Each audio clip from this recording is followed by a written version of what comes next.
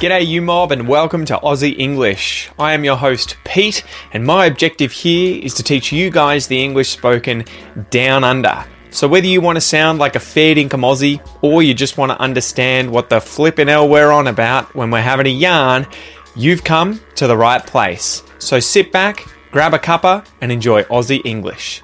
Let's go.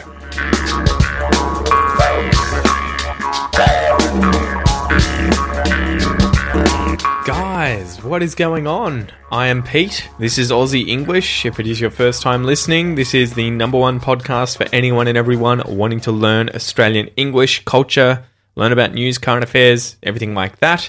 If you are a repeat offender, someone who has come back multiple times to listen to the podcast, massive thank you to you. It's good to see you again, although I can't see you, but yeah, it's good to have your company. Before we get into it, as always, guys, if you would like the full written transcripts for these episodes, be sure to go to aussieenglish.com.au/podcast. You will be able to sign up for the premium podcast, get the transcripts, print them out, take notes, highlight words, vocab, everything like that. You'll also get access to all of the bonus episodes that are for members only. It is also a great way of supporting the podcast so that I can keep doing what I am doing. Anyway, let's get into today's Q&A. So this one comes from Karen, and she was German, or is German. I don't think she was German. She's probably always going to be German. But she sent me this email, and I wanted to read it out for you guys because she wanted to set the record straight. A few episodes ago, I talked about waltzing Matilda, and I thought that the verb waltz, as in waltzing Matilda, was related to like a waltz, the dance, right? That's usually in 3/4, you know, that 1, 2, 3, 1, 2, 3. So anyway, here's what she said in the email. I think it was during one of your Pete's 2 Cents episodes that you were talking about a question about the waltzing Matilda, the song Waltzing Matilda and what it's about. Your explanation regarding the term waltz and its German origin weren't quite accurate. And since you asked to be given feedback, I thought I would explain. In German, there are two similar words. Der Walzer, hopefully I'm pronouncing this correctly, which refers to the dance, as you mentioned. Auf der Walz sein, or Die Waltz, also known as Wander, and I'm going to absolutely ruin this. Wanderjahre, I think it is, freely translated to being on the waltz or years of travel, has nothing to do with the dance. So when craftsmen like a carpenter, roofer, bricklayer, or stonemason finish their training, they are called Gesell or Gesellen. Some travel, they are not homeless, for 3 years in order to gain new experiences and learn from new master craftsmen, Meister. They mustn't return home during this time. It is part of German immaterial cultural heritage. For more details, go to Wikipedia and type in journeyman years. So thank you so much, Karen. That was really interesting. And yeah, it's always great to have you guys correct me when I make mistakes. But when you correct me and educate me even more, especially about other languages, that is brilliant. So there you go, guys. These are two different things. Der Walzer and Auf der Walz sein, or Der Waltz, Die Waltz. All you guys who are German listening to this can have a little chuckle at my accent. Anyway, guys, slap the bird and let's get into today's joke.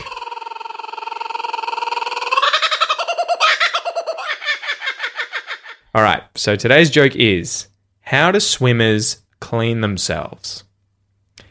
How do swimmers clean themselves? So swimmers being anyone who is interested in swimming and likes swimming, they are a swimmer. How do they clean themselves? They wash up on shore. You get it, guys? They wash up on shore. So the joke here is with the phrasal verb wash up. This means to clean yourself, often before having a meal like dinner or tea, if you want to use the Australian slang term. So your mum might yell out, wash up kids, it's time for tea. So this means clean your hands and face. But you could also use wash up after tea, which in that case would mean to wash the cutlery and crockery after using it to eat dinner. So who's going to do the washing up? Oh, I cooked, so it's Pete's turn to wash up. But in the joke, wash up on shore, so to wash up somewhere, means to appear on land because the ocean or a river or lake left it there.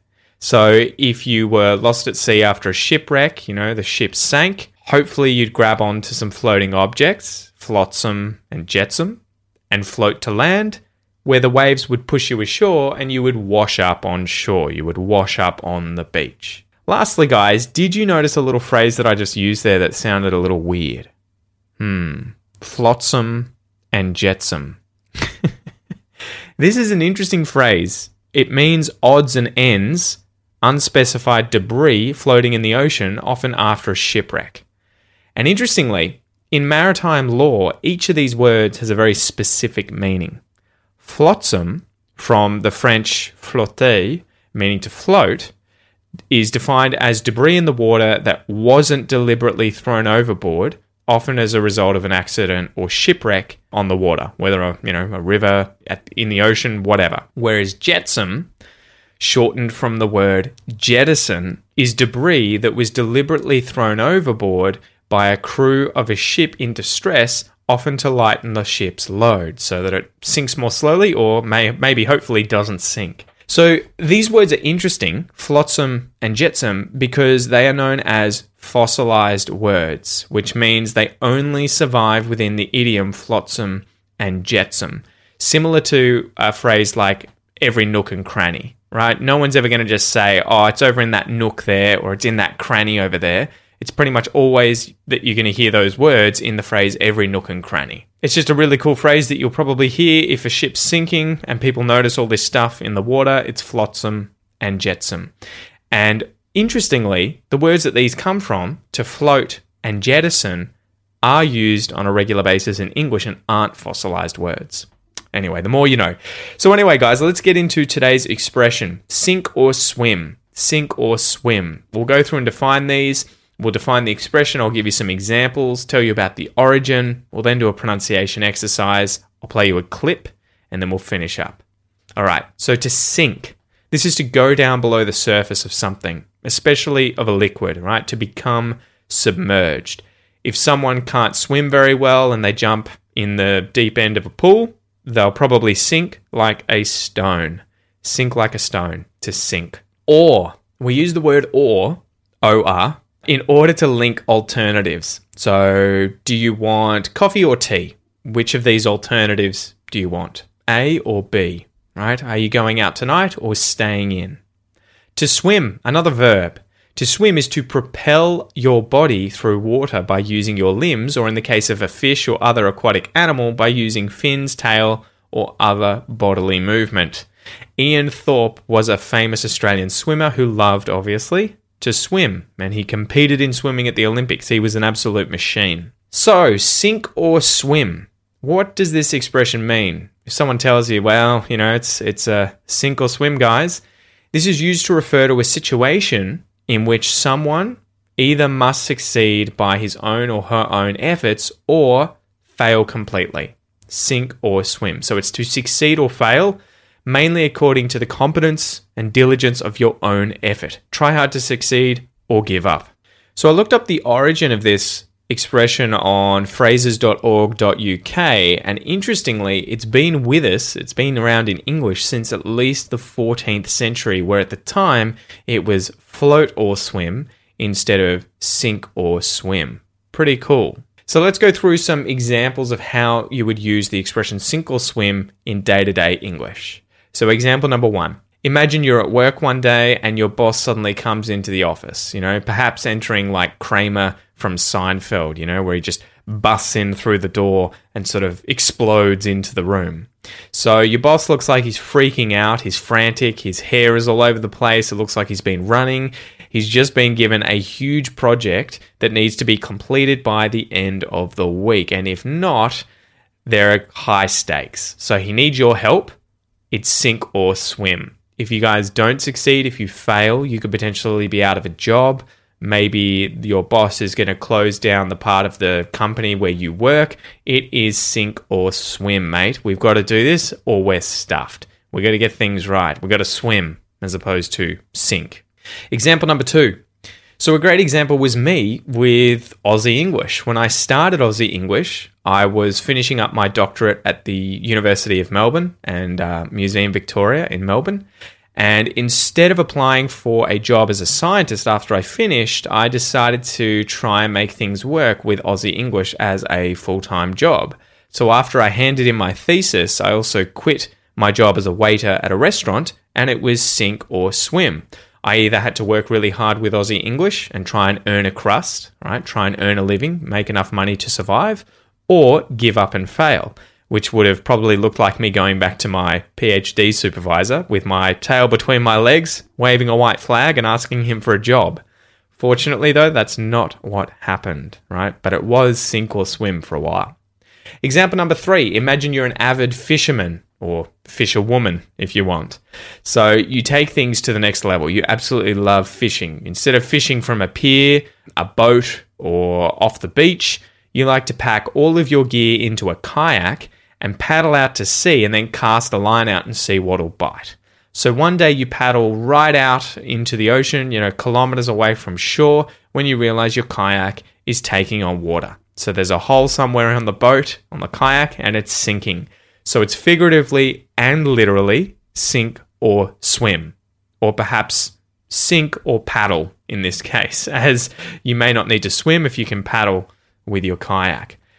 Before we finish here, guys, I thought I would say, do you know the difference between a kayak and a canoe? I had to look this up. I was like, I can't actually define these off the top of my head. So apparently, in a kayak, the person paddling is seated and uses a double-bladed paddle, so a paddle with blades on each end, to pull the blade through the water on alternate sides of the kayak in order to move forward. Whereas in a canoe, the person's kneeling, so they're, resting on their knees, and they use a single-bladed paddle to propel the boat forward, potentially alternating from one side to the next. So I didn't know that. Pretty cool. Had to Google that.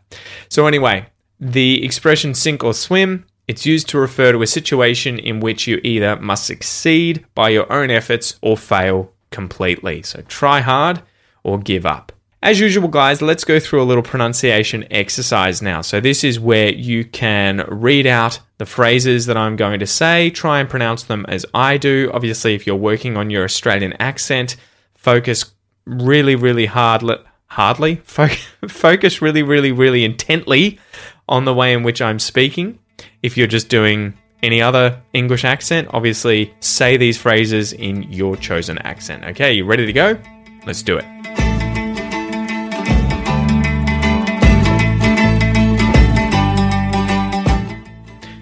Two, to sink. To sink or. To sink or swim. To sink or swim. To sink or swim. To sink or swim. To sink or swim. I'm gonna have to sink or swim.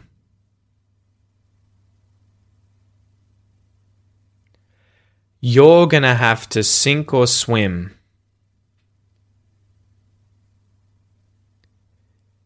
He's gonna have to sink or swim. She's gonna have to sink or swim. We're gonna have to sink or swim. They're gonna have to sink or swim. It's gonna have to sink or swim. Great work, guys. Now, I wonder if you notice what happens to the phrase within these sentences to be going to have to. So we obviously don't split all those words out and say, I am going to have to sink or swim. We instead contract them all together in spoken English, and you're going to hear, I'm going to have to. I'm going to have to sink or swim. I'm gonna have to. So gonna and have to. And something really interesting that happens when you have, I guess these are, it wouldn't be an auxiliary verb. Have, in this case, is acting as a normal verb, but for whatever reason, we contract this with to, and the V sound in have becomes an F sound. So you're going to hear have to, instead of have to. I guess it's just harder to say have to. So it's have to, gonna have to, gonna have to, gonna have to. I'm gonna have to sink or swim. You're gonna have to sink or swim. So learning these kinds of things and using them when speaking English, whatever the dialect of English is that you're, trying to perfect, Australian, British, American, Canadian, whatever it is going to make you sound a lot more natural. Guys, don't forget, if you're trying to improve your English pronunciation, reduce your foreign accent, and sound more Australian, as well as speak more confidently, be sure to grab my Australian pronunciation course at aussieenglish.com.au/APC. Inside, you'll learn how to use the International Phonetic Alphabet in Section 1 to improve your pronunciation by yourself. In Section 2, you'll get access to detailed tutorial video and audio lessons teaching you how to pronounce every vowel and consonant sound in English. And you'll also get loads of exercises to make sure you nail these sounds. And then in Section 3, you'll get 25 advanced English pronunciation lessons where you'll learn about things like connected speech, assimilation, sound changes, how to pronounce consonant clusters, like in the word strengths. There's like 4 different consonants in a row there, and loads more. So go to aussieenglish.com.au/APC to pick that up. All right, are you ready to finish up today's lesson with a TV show clip? This clip comes from the famous TV show Round the Twist. This was an absolute favorite of mine growing up as a kid, and I have heard through the grapevine, if you were to do a little YouTube search for Round the Twist, you may be able to view all 4 series for free. So go and have a look on YouTube for Round the Twist. Every episode is a kind of crazy and weird story, often involving supernatural elements that affect the Twist family, who live in a lighthouse, and it was filmed along the Great Ocean Road near where I live, so it's definitely worth a watch. So the rules of the game, guys, I'm going to play a clip for you 2 times, and your goal is to get a piece of paper and a pen, listen intently, and try and write down the phrase or phrases that you hear being said. Okay, so if you want to check your answer after the fact, be sure to grab today's worksheet, which is free, the PDF worksheet. You can download that, or join up to the Premium Podcast, where you'll be able to get access to the transcripts, and you can obviously read every single word that I'm saying, which will include the phrase from this TV show. So here we go. Playthrough number 1. Positive lad. I get lost. Don't come crying to me. I wouldn't help if I could.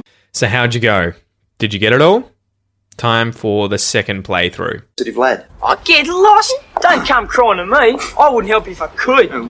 Awesome, there you go, guys. That's it. Hopefully you enjoyed this episode. Thank you so much for joining me. Don't forget, if you want to read whilst you listen, which is the best way to improve, your listening and reading skills, funnily enough, be sure to check out the Aussie English Premium Podcast. Just go to aussieenglish.com.au/podcast. And if you've got a question that you would like me to answer or share on the podcast, go to aussieenglish.com.au/askpete. Anyway, I hope you guys have a beautiful week, and I will see you next time. Catch ya!